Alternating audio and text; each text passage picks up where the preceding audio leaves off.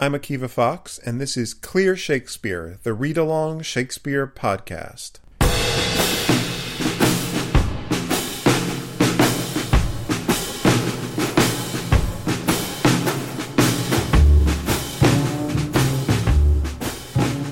Greetings from sunny Durham, North Carolina, and welcome to Part 6, the final part of Clear Shakespeare Julius Caesar. We've made it, at last. Now we're finally going to see what happens to Julius Caesar. Just kidding, he got killed like an hour ago. I hope you're enjoying this podcast. Please go to iTunes and subscribe to the podcast, and if you really enjoy it, please leave a good review. I'd also really appreciate it if you could kick in a few bucks to help make this podcast possible. It takes a lot of time and energy on my part, and any support you can provide would be amazing. Go to clearshakespeare.com/support. Thanks a lot. So as Act 5, the final act of this play begins, the opposing forces are converging on this place, Philippi. And it's strange that this very Roman play would end far away from Rome. But that's where we're ending up. And it's going to end with a grand battle scene in Philippi. But because Shakespeare's theater is a language theater and not an epic theater, because it doesn't have a lot of special effects at its disposal, what you're going to find in a lot of his battle scenes is a kind of cross-cutting effect. You'll see a short scene with one side and a short scene with the other, reacting to what just happened off stage. So instead of seeing thousands of soldiers cutting each other to pieces on the field of battle, what you see instead is these small groups of them reacting to something that just happened. But before we even start the battle, Act 5, Scene 1 reintroduces the sides that are going to be fighting. First we see Octavius and Antony, their side. Lepidus has sort of gone by the wayside at this point. And they come in with their army, and Octavius says to Antony, "Now, Antony, our hopes are answered." Answered here isn't just neutral, it seems to have some positive cast to it, like our hopes are fulfilled, or replied to favorably, almost like their wish has been granted. He says, "You said the enemy would not come down, but keep the hills and upper regions. So you told me the enemy wasn't going to come down because they were keeping the hills, keeping like holding or staying in the hills and the upper regions. Brutus and Cassius had the high ground, but apparently they've come down out of that high ground to meet them on the field of battle. So you said they were going to stay up there? It proves not so. So it turns out not to be that way. Their battles are at hand." Battles here meaning their armies, their fighting forces. They're at hand. They're nearby. Remember, this is exactly the reason that Cassius didn't want to fight the battle, because it gave an advantage to Octavius and Antony's side and threw away the advantage that their side had. So the other army is nearby. They mean to warn us at Philippi here, answering before we do demand of them. Warn not in our modern sense, but here meaning like confront or challenge. They're going to attack us here at Philippi. Answering, there's that word answer again. Like responding, in this sense like attacking, before we do demand of them. Demand of like ask for a battle, i.e. launch our attack. So they're attacking us before we even ask to attack them. This is working out great for us. And Antony replies, "Tut, I am in their bosoms, and I know wherefore they do it."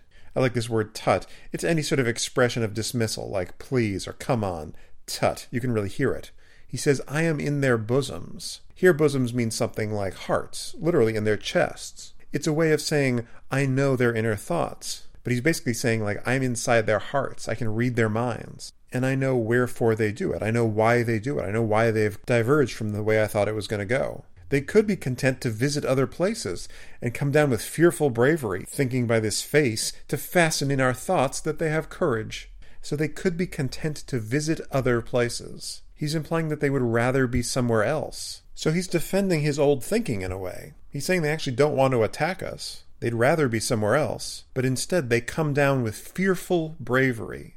I like that kind of oxymoron of fearful bravery. So fearful could mean like terrifying, like inspiring fear. In which case that would be bravery. But I actually really like the oxymoron version, the conflicting version, which is like a show of bravery that masks their own fear. So deep down they're actually really afraid of us, but they're doing this big blustering move to try to scare us off. Thinking by this face like an outward show, a kind of put-on appearance, almost like a mask. So by that big outward demonstration, they're going to fasten in our thoughts. I like that expression, fasten in our thoughts, like establish the idea in our minds that they have courage. You can also hear the sounds of that, face and fasten. So they're going to put on this big show like they're brave, but 'tis not so. I like that little addendum. Yeah, they're not actually going to affect us. We're not going to be scared by this. And then Antony's interrupted. His line is punctuated by a messenger arriving. He says, "Prepare you, generals. The enemy comes on in gallant show." So get ready, the enemy comes on in gallant show. Gallant like splendid or impressive. like they're making a real show of it, which would seem to back up Antony's theory that they're just trying to present a face of bravery. Their bloody sign of battle is hung out, and something to be done immediately. Their bloody sign of battle, bloody like blood red, and sign like a banner. It could also be bloody in the sense that it's a war banner, so it's predicting bloodshed. So they've hung out their war signs, and something to be done immediately. Something will be done, or something is about to be done immediately. Something's gonna happen. You can also really hear the sounds of bloody battle. The alliteration locks in the impact of that. And Antony hears the news and he says, Octavius, lead your battle softly on upon the left hand of the even field. So lead your battle here, lead your fighting force, your army, softly like cautiously or slowly, on, upon the left hand of the even field, like the left side of the battlefield. So he's just setting up tactics. But there's tension. Octavius replies, upon the right hand I, keep thou the left. So Antony says upon the left hand, and Octavius replies, upon the right hand. And notice that weird little I after it. In part it's because Shakespeare is trying to exactly parallel the structure that Antony just used in the previous line. So the line has to start with upon the right hand, comma, I, like I will go. Keep thou the left, you stay on the left side. And we don't know if Shakespeare was intending to write his Antony and Cleopatra play as a sequel when he wrote this play, Julius Caesar. It's still a few years away at this point. But he definitely knows that there is a future of disagreement between these two characters coming up. So he's seeding that dissension right here. He's saying, don't tell me to stand on the left side. I'm going to be on the right side. You take the left.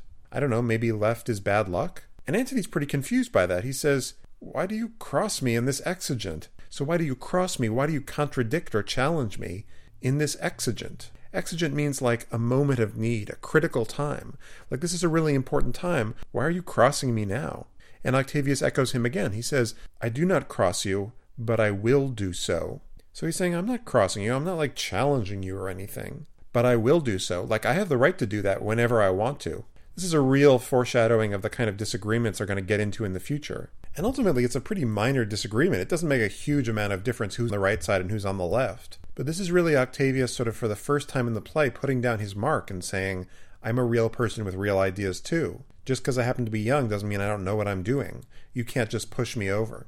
And then the other side enters. Maybe there's a big presentation with lots of marching and music. In comes Brutus and Cassius and both their armies. And Brutus has the first word. He says, they stand and would have parley. So he's not talking to Octavius and Antony yet. He's just talking to Cassius. He says, they stand. In other words, they wait. They're not moving.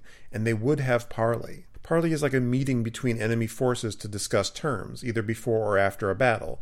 It's talking instead of fighting. So they want to talk. And Cassius says, stand fast, Titinius. Stand fast like stand firmly where you are. So he's kind of leaving the army with Titinius for a while. We must out and talk. We have to go out between the two armies. Parley usually happens in the kind of empty battlefield between the two armies before the battle starts. We're just going to go out and discuss terms for how this thing is going to work, and then we'll go back to our army and start fighting. And at the same time they're talking, Octavius and Antony are having a conversation of their own. Octavius says, Mark Antony, shall we give sign of battle? Like, should we make a move? Should we threaten them in some way?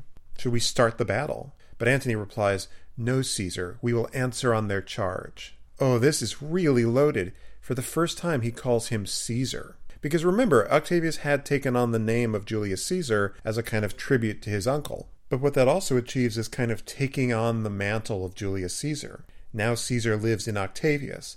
And it's really interesting to see Antony, who was really close to the original Caesar, now calling Octavius by the same name. So he says, no, let's not give sign of battle. We will answer on their charge. In other words, we'll react or respond when they attack, when they advance. So let them go first. And he says, make forth, like go forward. The generals would have some words. The generals, Cassius and Brutus, they want to have some words with you. And Octavius, just like Cassius just did, turns to the guys behind him and says, stir not until the signal. So stir not, don't move until the signal, until we give the signal. So nobody do anything yet, we're going to go talk. And they meet up in the middle, and Brutus has the first words. He says, words before blows. Is it so, countrymen? And notice again, at this incredibly serious moment in the play, the form we're getting here is wit. It's the kind of stuff that belongs much more in a comedy. So words before blows. We're going to talk before we fight. Is it so, countrymen? That word countrymen, which we've certainly heard before in the big speeches in the middle of the play, seems to really indicate that this is a civil war. And Octavius, who's still a little bit of a teenager, replies, "Not that we love words better, as you do. So yeah, we're going to talk with you, but it's not like we love words better than blows. You're the one who likes talking. We like fighting." And Brutus takes his cue from that word better. He says, "Good words are better than bad strokes, Octavius." So you can see that antithesis of good words and bad strokes. Here we have strokes instead of blows, like sword strokes, in other words, violence. And bad strokes here can be like violence for bad reasons, like unsupported. He's really implying that Octavius's reason for fighting isn't very good. So better good words than your bad strokes. And Antony wants in on the fun too. He takes his cue from bad strokes and says, "In your bad strokes, Brutus, you give good words." So in your bad strokes, when you're violent for a bad reason, you give good words. You still talk good. Uh-oh. "Witness the hole you made in Caesar's heart, crying, 'Long live, hail, Caesar!'" So witness, consider as an example of giving good words while you make bad strokes, the hole you made in Caesar's heart. Remember you stabbed that guy in the heart? And all the while you were doing that, you were crying out, "Long live, hail, Caesar." It's a hell of a thing to cry out, "Long live," when you're stabbing somebody in the heart. And Cassius doesn't even wait for him to get through with the verse line. He jumps into it. He says, "Antony, the posture of your blows are yet unknown, but for your words they rob the Hybla bees and leave them honeyless." So Cassius reaches all the way back to the beginning of this exchange for his cue. Remember words before blows? So he says, "Antony, the posture of your blows," posture like the quality or nature or even effectiveness, "it's still not known how effective your blows are going to be. But as for your words, well, your words, they rob the Hybla bees." Hybla is a town in Sicily that's famous for its honey, so it has the most famous bees in the world. So your words are so sweet and maybe so sticky that they take all the honey away from the Hybla bees. That's a lot of honey. So remember, Antony has been putting himself across as a guy who just, speaks right on, doesn't know how to talk very well. And Cassius is finally calling him on that. He's saying, "You're a famous talker, actually. Don't pretend like you're not. You have honeyed words." And Antony in turn interrupts him. He says, "Not stingless, too." So Cassius just undermined whether he could fight or not, but he says, "I'm actually not stingless." Stingless in the sense of having the capacity for violence, like a stinging bee. And Brutus takes his cue from that word stingless and says, "Oh yes, and soundless too." So not only that, you've left them soundless. You've taken away the bees' sound for yourself, for you have stolen their buzzing. Buzzing here like talking, especially kind of empty, mindless talk. Actually, the passage in Shakespeare this most resembles is the first meeting of Catherine and Petruchio in The Taming of the Shrew. They also use this buzzing bee and stinging bee metaphor all over the place.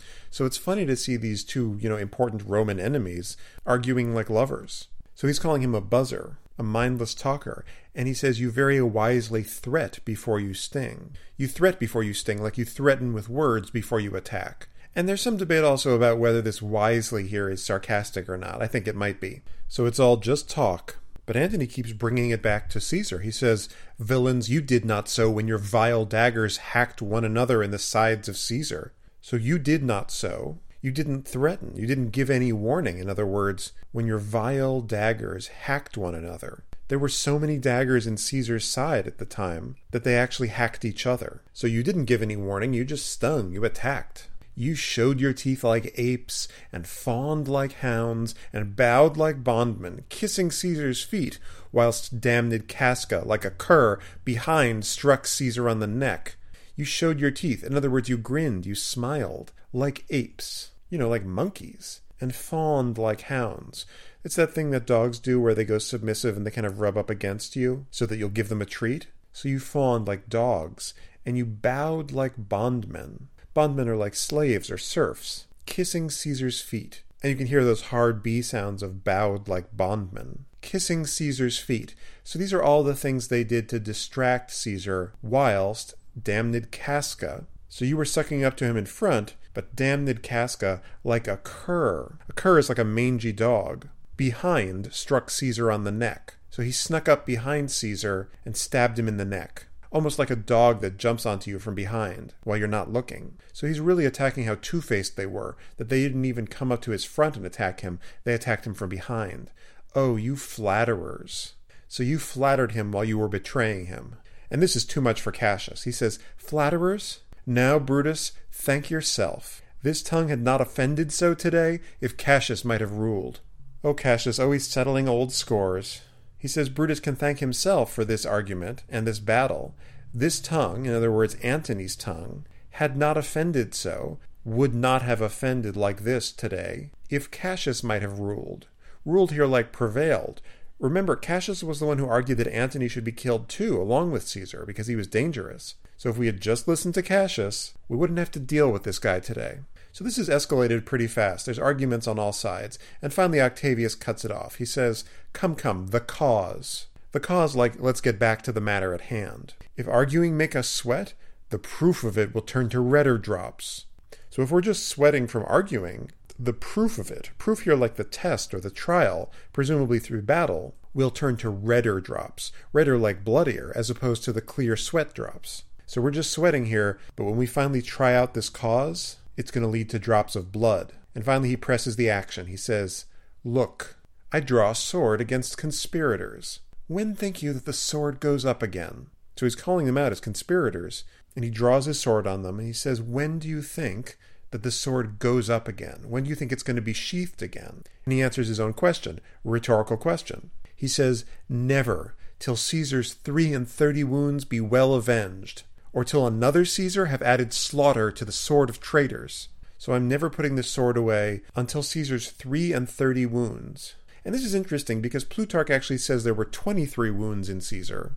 There's some indication that this might be a Jesus reference, because Jesus was 33 supposedly when he was killed. It might also just be Shakespeare making a mistake about his age. I don't know. He might want to boost the brutality. He might think it's a more elegant number, 33, because it's the same number twice. I don't know, man. So the sword isn't going back into its sheath until Caesar's wounds are all well avenged. Well as in clearly or sincerely avenged, presumably by killing the people that killed him. Maybe Brutus gets 33 wounds next. Or till another Caesar, i.e. himself, because he's now Octavius Caesar, have added slaughter to the sword of traitors. In other words, he has become another victim of the slaughter of these traitors. So either they're going to die to avenge Caesar's death, or Octavius himself is going to die at the same traitors' swords. But Brutus hasn't quite left behind the witty banter. Notice what he replies. He takes traitors as his cue and says, Caesar, thou canst not die by traitors' hands unless thou bringst them with thee. So you're saying you might die at the sword of traitors? Well, Brutus says, actually, there's no way you can die by the hand of a traitor unless you bring those hands along with you. Brutus is saying, I'm not a traitor. The only traitor's hands that can kill you is if they're either your men's hands or your own hands. And Octavius doesn't let that go. He says, so I hope. Yeah, I'd actually rather die at my own hands or the hands of my men. I was not born to die on Brutus's sword. You're not going to kill me. And Brutus replies, oh, if thou wert the noblest of thy strain, young man, thou couldst not die more honorable. So if thou wert the noblest of thy strain, even if you were the noblest person of your family line. And then I love that he calls him young man, really rubbing in how young he is. So even if you were the absolute noblest person in your whole family, which is a pretty noble family, thou couldst not die more honorable. There's no more honorable way for you to die than on my sword. And Cassius piles on. He says, a peevish schoolboy, worthless of such honor, joined with a masker and a reveller. So not only is he a young man, he's a peevish schoolboy. Peevish means like impulsive or silly, like a kid who's still in school. Worthless of such honor. Worthless like unworthy of the honor of dying on Brutus's sword. Joined with, like joined together with or allied with, a masker. A masker is someone who enjoys elaborate entertainments, what were called masks. And a reveller. A reveller is a party or a drinker. So you have this little boy, Octavius, joined together with this party boy, Antony. And all Antony can say is, old Cassius still. Like still the same old Cassius. I also think there's a little play on that young man that Brutus just called Octavius. Well, now it's old Cassius. You sometimes see another meaning of this line, which is old Cassius, comma, be still, be quiet. I kind of prefer the first way better, but it's up to you. And Octavius finishes his verse line. He says, come, Antony, away. Like, let's go away from here. That's enough of that. And notice he's really taking charge. He's saying, Antony, let's go. I'm in charge now. And he has one more thing to say to them as they leave. Defiance, traitors, hurl we in your teeth. So the order of that is a little mixed up. We hurl defiance in your teeth, traitors. In your teeth here is something like in your face. So we defy you, you traitors. We throw that in your face. If you dare fight today, come to the field. The field here being the battlefield. And you can hear that alliteration of fight and field. It's the kind of sound you sort of spit at someone. So if you even dare to fight today, well, come see us on the battlefield. If not, when you have stomachs. So if you don't dare to fight us today, whenever, you have stomachs. Stomachs here like the appetite or the desire to fight. Come find us whenever you're up for fighting. We'll just be hanging out. And off they go. So this really got us worked up for the battle, right? Shakespeare's really trying to build anticipation. Remember, he can't actually show very much of the battle on stage. His last play was this play called Henry V, which starts with a guy coming out and apologizing for the fact that we can't show this battle on stage. So he has to really build it with human tension here. So Octavius and Antony and crew sweep off, and Cassius says, "Why now blow wind, swell billow, and swim bark." So blow wind, swell billow. A billow is a wave, so the wave should swell up, and swim bark. A bark is a ship. It's a somewhat unusual image. After all, they're not in a boat, but the image is of a growing wind and a swelling ocean, both of which really lead a boat to power forward. So it's as though their whole era is this ship that is steaming forward, maybe towards another ship. The storm is up, and all is on the hazard. The storm is up, like blowing or raging, like we're in the middle of a hurricane, and all is on the hazard. This is a gambling term. It means everything is at stake, like it's all riding on this one hand, this one throw of the dice. It's almost hard to tell from this language whether Cassius is excited or worried about the battle. But instead of saying anything like that, what he's doing is he's building up a very clear image in our minds of a gathering storm and a ship at sea. Everything about it says conflict. And Brutus gets ready. He turns to Lucilius and says, "Ho, Lucilius, hark, a word with you." Ho, like, "Hey there, Lucilius, hark, listen, a word with you. I just need one word." And Lucilius says, "My lord." And they kind of go off together for a second to talk. They're just sort of talking on the side of the stage. We don't actually hear anything yet. And Cassius does the same thing. He says, "Messala?" And Messala replies, "What says my general?" And then he has a sort of strange reflection. He says, "Messala, this is my birthday, as this very day was Cassius born." I actually really like the structure of that sentence. Yeah, it's my birthday because on this very day I was born. Yeah, that's what a birthday means. But by kind of stretching it out, it kind of freezes this moment. It's like a little freeze frame before everything goes wrong. It feels like a kind of offhand remark that it just occurred to him. Oh my God, it's my birthday. I could die on my birthday. That would be super ironic. And then he gives us a little bit of an insight into what he's thinking. He says, "Give me thy hand, Messala." And why does he want his hand? Well, he wants to swear something to him. He says, "Be thou my witness, that against my will, as Pompey was, am I compelled to set upon one battle all our liberties. So you're my witness, Messala, that against my will." Remember, Cassius doesn't want to be here. He would much rather have Antony and Octavius chase them all around Turkey. But no, Brutus convinced him they had to come here. And just like Pompey was. We don't know this now, but at the time a lot of people would have known their Roman history, which is that the sort of big climactic battle between Pompey and Caesar was at this place called Pharsalus. And at the time, Pompey was convinced to fight there against his better judgment. Like, I don't want to do this, but he ended up fighting Caesar there and losing. So just like Pompey, I'm compelled, I'm forced to set upon one battle. Set, another gambling word. It means to wager or bet. I'm betting on one battle all our liberties, like our freedoms. Like if we lose this, we'll lose our freedom. He really seems to not like having to do this. This was not his choice, and yet he is stuck here. And then he says, "You know that I held Epicurus strong and his opinion?"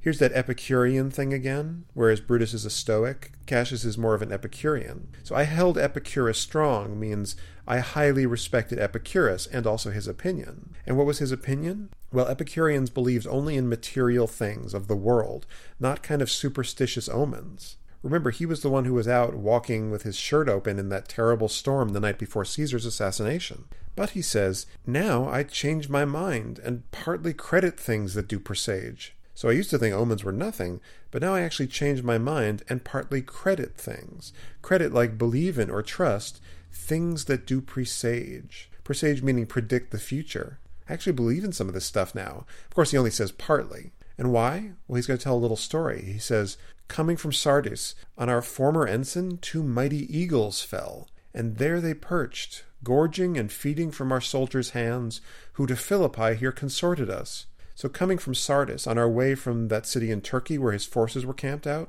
on our former ensign. Former not in our modern sense, but like foremost, like our farthest forward, ensign, which is like the big flag or banner that the legion carries at the front. 2 mighty eagles fell. Fell like descended on or alighted on, landed on.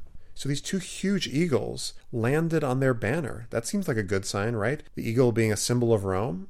And there they perched, gorging, which means filling themselves with food, and feeding from our soldiers' hands. So this is really unusual that these eagles would land and eat from their hands. They're wild birds, who to Philippi here consorted us. Consorted means accompanied or attended. So apparently these amazing eagles were with them on that banner all the way from Sardis to Philippi. It's a long journey for them just to kind of hang out. But, he says, this morning are they fled away and gone, and in their steads do ravens, crows, and kites fly o'er our heads, and downward look on us as we were sickly prey. So these eagles should be good luck, right? Good omen. But no, this morning they're fled away and gone. The eagles are gone, and in their steads, in their places, do ravens, crows, and kites. Kites are a small hawk that's a scavenger, like ravens and crows. These are battlefield scavengers.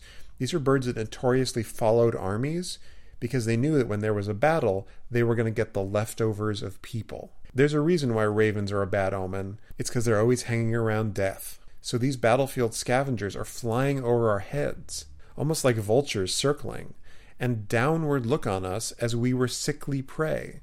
As if we were sickly prey, almost like an animal that's dying, and the vultures start to circle already, waiting for them to die, because then they can eat them. So there's this terrible omen that these scavengers are just kind of following them around, waiting for them to die. Their shadows seem a canopy most fatal, under which our army lies, ready to give up the ghost. So their shadows, the shadows of those scavenger birds, they seem like a most fatal canopy. Fatal, not deadly, but almost like ominous, foreboding, closer to the word fate. They're like a canopy over their heads, under which our army lies, ready to give up the ghost. Give up the ghost, of course, meaning to die, literally separating your soul from your body. The ghost is the soul, so if you give that up, you die.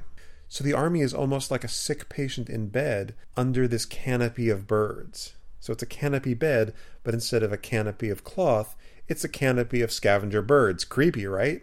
So it's a kind of dead man walking image. And that's a famous expression, give up the ghost. You hear those hard G sounds, give up the ghost. And Messala is understandably freaked out at this. He says, believe not so. Like, don't believe we're all about to die. And Cassius corrects himself a little. He interrupts the line and says, I but believe it partly, for I am fresh of spirit and resolved to meet all perils very constantly. I only believe it partly, like part way. Remember, in his last speech, he said, I partly credit these things. I only slightly believe in them. So he's kind of trying to cheer Messala up after he just bummed him out big time. He says, I only kind of believe it. Why? I'm fresh of spirit. I'm not total gloom and doom. I'm resolved to meet all perils, all dangers, very constantly. Constantly, like resolutely, without wavering. Like I'm not going to turn tail and run or anything. I'm going to face danger, but... And meanwhile, whatever Brutus and Lucilius were talking about, they're done now. Brutus says, even so, Lucilius. Like, exactly that way. Just what you just said. And then he turns back to Cassius. So they've both had these weird little exchanges with their right-hand men here. And they have one last conversation to have before they launch this battle. Cassius says to Brutus, Now, most noble Brutus, the gods today stand friendly that we may, lovers in peace, lead on our days to age. So he's really trying to put on that brave face again. He calls him noble Brutus, his favorite adjective. The gods today, which is a way of saying, may the gods today stand friendly, like remain friendly or continue to be friendly to us, that we may, lovers in peace, lovers like close friends, in peacetime, lead on our days to age, like grow to an advanced age, grow old. So he's wishing for the gods to let them grow old. But since the affairs of men rests still uncertain, let's reason with the worst that may befall. So I hope we're going to get through this battle, live to be old, great, but since the affairs of men rests still uncertain, rests like remains, still always uncertain, i.e. uncertain. So there's nothing certain in life, and because of that, let's reason with, in other words, let's reason through or debate the worst that may befall, the worst thing that might happen to us. Let's at least bring that up, just to be safe. If we do lose this battle, then is this the very last time we shall speak together? Speak together like speak to each other. That's daunting. So if we lose, this is going to be the last time we ever speak to each other. And he has a really interesting question. He says, what are you then determined to do? Like, what have you decided or resolved to do if we lose? And Brutus says, even by the rule of that philosophy by which I did blame Cato for the death which he did give himself, I know not how, but I do find it cowardly and vile, for fear of what might fall, so to prevent the time of life, arming myself with patience to stay the providence of some high powers that govern us below. So that question, what are you then determined to do, is basically Cassius asking, if we lose, are you going to stay alive? Are you going to kill yourself? And Brutus answers, I'm determined to act even by the rule of that philosophy. That philosophy, again, being Stoicism. And Stoicism accepted suicide under extreme circumstances, but mostly saw it as a way of kind of evading your responsibility to society, a kind of easy way out. So it's that same philosophy by which I did blame Cato. Cato, of course, being Brutus's famous father-in-law, who killed himself a few years before this rather than submitting to Caesar's rule. So by that Stoic philosophy, he blamed Cato for the death which he did give himself. So he blamed Cato for his suicide. And he says, arming myself with patience to stay the providence. Stay the providence is like await God's plan for you. So rather than kill yourself, you wait for what God has in mind for you. And the God here is some high powers, i.e. the gods, that govern us below, on earth. So it's that contrast of high and below. So he's kind of saying, I'm not actually going to kill myself, I'm going to let the gods decide what happens to me. And there's that parenthetical in the middle, I know not how. So I'm not exactly sure how I feel this, but I do find it cowardly and vile. Vile like low. So to prevent the time of life. So here being in that way, i.e. by suicide, to prevent the time of life. Time of life being like your natural lifetime, the time that's allotted to you. Just for fear of what might fall. Fall like befall, happen, or take place to you. So he thinks it's cowardly to not live out your full lifetime just because you're afraid of what might happen to you. So this is really a speech against suicide. And Cassius responds, then if we lose this battle, you are contented to be led in triumph through the streets of Rome? So in his last speech, Cassius said, if we do lose this battle, what are you determined to do?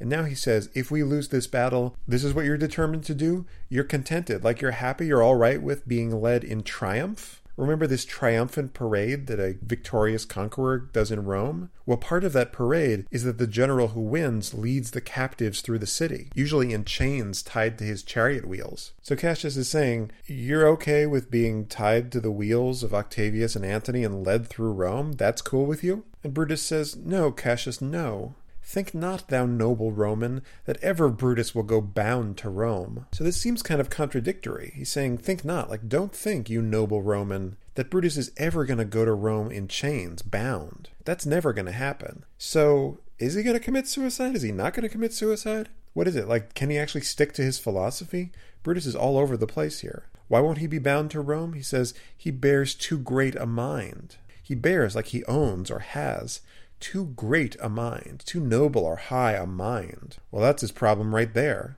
So he thinks too much of himself to ever be bound and go to Rome to walk in a triumph. Still very squishy, like what's he actually going to do? He says, but this same day must end that work the Ides of March begun. So whatever happens, this is the day that's going to decide how our Ides of March plan ends up. So if we win, it probably will have been worth it. And if we lose, that's going to be a judgment against us. And whether we shall meet again, I know not. So I don't know if we're ever going to meet again. Again, he's very loosey-goosey about the suicide. He won't put anything on the record. He just wants to be known as someone with a great mind. So he says, I don't know if we're ever going to meet again. Therefore our everlasting farewell take.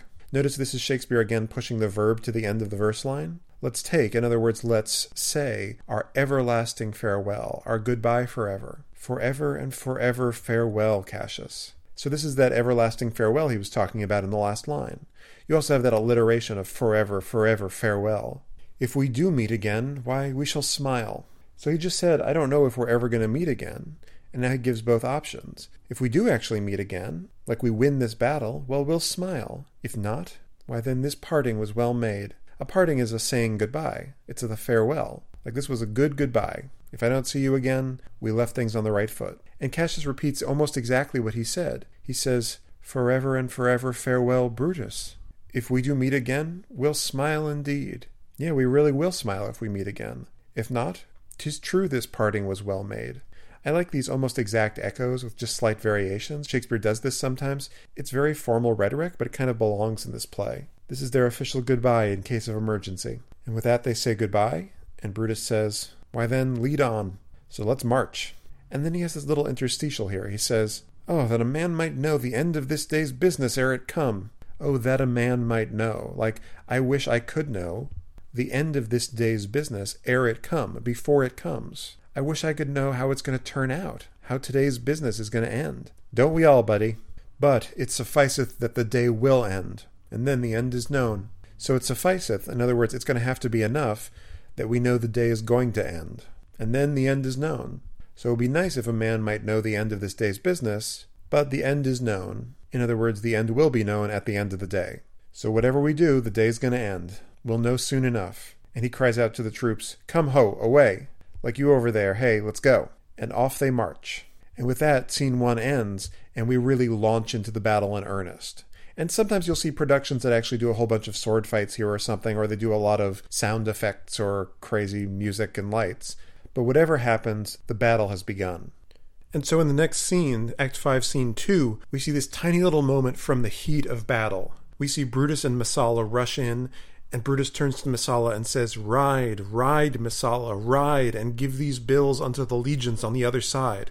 And you can really see what Shakespeare is doing, manipulating urgency with those repetitions of the word ride. Ride, ride, Messala, ride. And give these bills, in other words, these written orders, unto the legions on the other side. Now, on the one hand, side rhymes with ride, so that's kind of cool. But also, what's the other side? Well, it's Cassius's side. Because in this big battle, they don't have walkie-talkies or anything like that. They have to send riders across the field to give messages about what to do next with his orders. So he gives the orders to Messala, and he says, "Let them set on at once, for I perceive but cold demeanor in Octavius's wing, and sudden push gives them the overthrow." Let them set on, let Cassius's troops advance or attack at once, immediately, for I perceive but cold demeanor. Cold almost like apathetic or heartless. So the demeanor on Octavius's side is just heartless. They're not really putting themselves into it. Now's our chance to attack them. And sudden push gives them the overthrow. A sudden push, a sudden attack or assault gives them the overthrow, meaning it will defeat them, it'll destroy them. So if we attack now, we might win. Ride, ride, Messala. There's that refrain again, both at the beginning and the end. Let them all come down. Them all, I guess, is the reinforcements behind them. Maybe there's still some people up in the hills that are pouring down from behind them. So basically have all the troops attack at once. This is our big chance. And that phrase, let them all come down, you can make a case that every one of those syllables should be stressed. And especially given how short and vital this little scene is, it ratchets up the pressure tremendously. It's all happening now, we're going to attack now. And immediately after this, we flash into Scene 3. And as luck would have it, it's on Cassius's side, exactly what they were just talking about. But it seems to be later on. Because whereas Brutus was talking about attacking now, Cassius's troops seem to be in disarray. He says, "Oh, look, Titinius, look, the villains fly." And the villains here aren't his enemies. I think the villains he's talking about are his own troops. They're flying, they're running away, they're fleeing the battle. He says, "Myself have to mine own turned enemy." So I've turned enemy to my own troops. This ensign here of mine was turning back. And an ensign can be either the standard flag that you carry into battle or the person who carries it. So the flag was turning away from the front, and he says, "I slew the coward and did take it from him." So he killed his own standard bearer, and now he has the flag. So maybe in this scene, Cassius is still carrying the flag. And immediately we think, well, Brutus was so optimistic in the last scene just a second ago. What went wrong? And Titinius answers that. He says, "Oh, Cassius, Brutus gave the word too early, who, having some advantage on Octavius, took it too eagerly." Brutus gave the word, in other words, ordered that attack too early. Oh, Brutus, so noble, such a bad planner. He screws it up again. Who, the who here being Brutus, having some advantage on Octavius, remember he said that he thought that they were cold and they should advance now? He took it too eagerly. He jumped the gun. His soldiers fell to spoil, whilst we by Antony are all enclosed. So his soldiers fell to spoil. Spoil means slaughter and destruction, presumably of Octavius's troops. It could also mean looting. So it worked out great for Brutus's side. But meanwhile, Cassius's troops are all enclosed by Antony. Enclosed meaning surrounded. So Cassius's troops are in trouble. He's losing to Antony. And in rushes Pindarus, who's Cassius's slave, remember? And he yells, "Fly further off, my lord, fly further off." Fly like run away, flee. And you can really hear all those sharp F sounds. Fly further off. And they're repeated just to really hype up the urgency of this. He says, "Mark Antony is in your tents, my lord." Not literally his tent, but where the tents are set up, in his camp. So if they've made it that far, you know that Cassius is not doing well. And then Pindarus repeats that same fly further off refrain, but in a new variation. He says, "Fly therefore, noble Cassius, fly far off. Get out of here." And Cassius replies, "This hill is far enough." You say, "Fly far off?" He's like, "I'm good. This hill is enough for me." And he says, Look, Titinius, are those my tents where I perceive the fire?" So he's probably seeing smoke and fire out across the field. And he asks Titinius if it's his camp that's on fire. And Titinius answers, "They are, my lord." And he has one more assignment for Titinius. He says, "Titinius, if thou lovest me, mount thou my horse, and hide thy spurs in him, till he have brought thee up to yonder troops, and here again, that I may rest assured whether yon troops are friend or enemy. So if you love me, if I matter to you at all, mount thou my horse, get on my horse," which presumably is the best horse, "and hide thy spurs in him." It's kind of gross. It means dig your spurs in as far as they will go. So usually when you're trying to get a horse to ride faster, you just sort of prick the sides a little bit with your spurs. But now he's saying stab the horse so it'll ride as fast as it possibly can. So ride fast till he have brought thee up to yonder troops, those troops over there, and here again, and back here again. So ride there and ride back as fast as you can, that I may rest assured whether yon troops are friend or enemy. We have this phrase rest assured, but it means something like be assured, whether yon troops, whether those troops over there are our friends or our enemies. So basically, are they Cassius's troops or are they Antony's troops? And Titinius promises, "I will be here again even with a thought," even like just exactly, with a thought, in other words, quick as a thought. "I'll be there and back in a second." And he rushes off. And Cassius is really nervous at this point, so he says, "Go, Pindarus, get higher on that hill." So they're on a hill now, but Pindarus has to go up even farther, to the highest point, so he can see. Cassius says, "My sight was ever thick." Basically, my vision was always dull. Like I was never very good at seeing. "You be my eyes." He says, "Regard Titinius, and tell me what thou knowest about the field." So regard Titinius, in other words, observe or watch Titinius, and tell me what thou knowest about the field. Tell me what you notice or observe around the battlefield. So give me a live report about how it's going. And Pindarus goes up onto that hill, and then Cassius has almost a little bit of a monologue. And it's going back to that birthday thing he talked about a few scenes ago. He says, "This day I breathed first." So since it's his birthday, this is the anniversary of the day he drew his first breath. And he says, "Time is come round, and where I did begin, there shall I end." So time has come round almost like it's a circle. So time started with me taking my first breath here, and it's going to end with me taking my last breath on this day. Where I did begin, there shall I end. I was born this day, I'll die this day. My life is run his compass. Is run his compass means has run its complete circuit, has come its full circle. So it's this moment of little reflection here. And you can see in this section, Cassius has a lot of sort of half lines. It really is a sign of stress and pressure building up on him. So he has this little mini monologue where he sort of muses what's happened to him. And then he turns back to Pindarus and says, "Sirrah, what news?" Sirrah, again, being a way you address a social inferior. So what news? What's happening? And Pindarus yells out, "Oh, my lord." And Cassius asks, "What news?" So he's going to give the report. This is really like listening to sports on the radio, where you just hear the play-by-play. So Pindarus narrates. He says, "Titinius is enclosed round about with horsemen that make to him on the spur, yet he spurs on." So he's enclosed round about. He's surrounded on all sides with horsemen that make to him. Make to him means ride toward him. So there's horsemen riding in all directions towards him on the spur. So they're using their spur too. They're running very, very fast. They're all trying to reach him. Yet he spurs on. So they're on the spur. They're riding as fast as they can, but he's also riding as fast as he can. So it's like a race. Now they are almost on him. So you can really feel the tension of it. Again, Shakespeare can't show this scene on stage. He ratchets up tension with the words, with these reports. So they're almost reaching him. Now Titinius, which might indicate that they've reached him. Now some light. Light is short for alight. It means they get off their horses. And he reports, "Oh, he lights too. He's ta'en." Ta'en is short for taken, meaning captured. So you can really see the tension rising with that now, oh. So step by step increasing tension. And finally he's captured. And he says, "And hark, they shout for joy." Hark means listen, or even behold, like look. So we might actually be able to hear some of that sound far off. So the men are shouting for joy. And Cassius doesn't want to hear anymore. Titinius was his last hope. He says, "Come down, behold no more. You can stop looking now. It's hopeless. Come back down."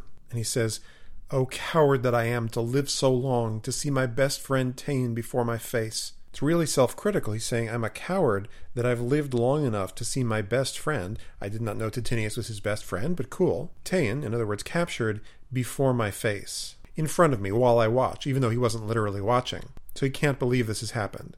And Pindarus comes back and he says, "Come hither, Sirrah. Come over here, Sirrah." So he has something to tell Pindarus. He says, "In Parthia did I take thee prisoner, and then I swore thee, saving of thy life, that whatsoever I did bid thee do, thou shouldst attempt it. In Parthia, which is a region in Persia, did I take thee prisoner." So now we know where Pindarus came from. He's Persian. He's Parthian. So presumably Cassius was out fighting for the empire, and he took Pindarus on as his slave then. He says, "Then I swore thee," in other words, I made you swear, "saving of thy life." So basically he said, I won't kill you if you'll do this for me, that whatsoever I did bid thee do, like no matter what I ask you to do, thou shouldst attempt it. You would do it. So that was the deal. I won't kill you if you'll serve me and do whatever I ask. Okay, weird deal, but all right. Come now, keep thine oath. So you swore that to me, now I'm going to hold you to it. Now be a free man, and with this good sword that ran through Caesar's bowels, search this bosom. So he's saying it's time for you to be free, because the only way he can be free is if Cassius dies. He's asking him with this good sword that ran through Caesar's bowels. So he hands him his sword, the same sword he used to stab Caesar, bowels of course being innards. So with that same sword, search this bosom. This is a really interesting phrase, because it literally means stab me in the chest. But there's a less literal meaning, which is like examine my heart, or probe my thoughts. Remember, Cassius has been threatening to kill himself in basically every scene in this play. But now it's actually time to do it. And notice he doesn't do it himself. He hands the sword over to someone else to help him. And this is a great deal for Pindarus, because Pindarus gets to be free. And maybe Pindarus hesitates a little bit, but Cassius says, "Stand not to answer." Stand here almost like delay, like don't delay to answer me. Here, take thou the hilts. And when my face is covered, as 'tis now, guide thou the sword. Take the hilts being like the handle. So hold the handle side, and when my face is covered, as 'tis now, which seems to be a cue for him to actually take his cloak and put it up over his face, because you don't want to watch someone kill you. He wants to be surprised. Guide thou the sword. And with Cassius's face covered, Pindarus follows the last order, and he runs him through with his own sword. Cassius is not going to live to be taken prisoner. English people watching this play would have seen this as a deeply Roman trait, that rather than be dishonored by being taken captive, you kill yourself. So to him, it's the only honorable move left. He's hopeless. He saw everyone else captured. But notice what he says after he's stabbed. What are his dying words? He says, "Caesar, thou art revenged even with the sword that killed thee." Even with the sword that killed thee, like with exactly the same sword that killed you. So he's talking to Caesar, almost as though the ghost is actually standing there watching him. The sword that stabbed you is now stabbing the guy who stabbed you. And Cassius dies. If only they would have trusted Cassius, is probably his last thought. Poor Cassius. And after Cassius dies, Pindarus says, "So I am free. It would not so have been, durst I have done my will." Yeah, he is free. But he says, he would not so have been. Almost like he wishes he wouldn't have been freed this way. He didn't want to kill Cassius. Durst I have done my will. If I had dared to do what I wanted to. He didn't want it to end this way. He would have rather be freed on better circumstances than killing Cassius. Like obviously he didn't want to be taken prisoner in Parthia and all that, but I'm sure Cassius was pretty good to him. And notice in the midst of this crazy battle, which is jumping back and forth between scenes and locations and narrations, this line slows the scene way down. How does it do that? Our favorite technique, monosyllables. So I am free, yet would not so have been, durst I have done my will. It really slows it down for us to sort of contemplate the death of this major character. He says, "O Cassius." He really liked this guy. And he has one last statement. He says, "Far from this country Pindarus shall run, where never Roman shall take note of him." Pindarus is going to run very far away from this place, where never Roman shall take note of him. Take note of, like, pay attention to. He's going to run as far as he can. Maybe he'll go back to Parthia, but he is out. He wants nothing to do with Romans anymore. And you know, smart move. They seem like nothing but trouble. So Pindarus is like, yoink, I'm out. And away he goes. He probably also doesn't want anyone to know he just killed Cassius, even though Cassius requested it. Remember, he's a foreigner, so what are they going to think?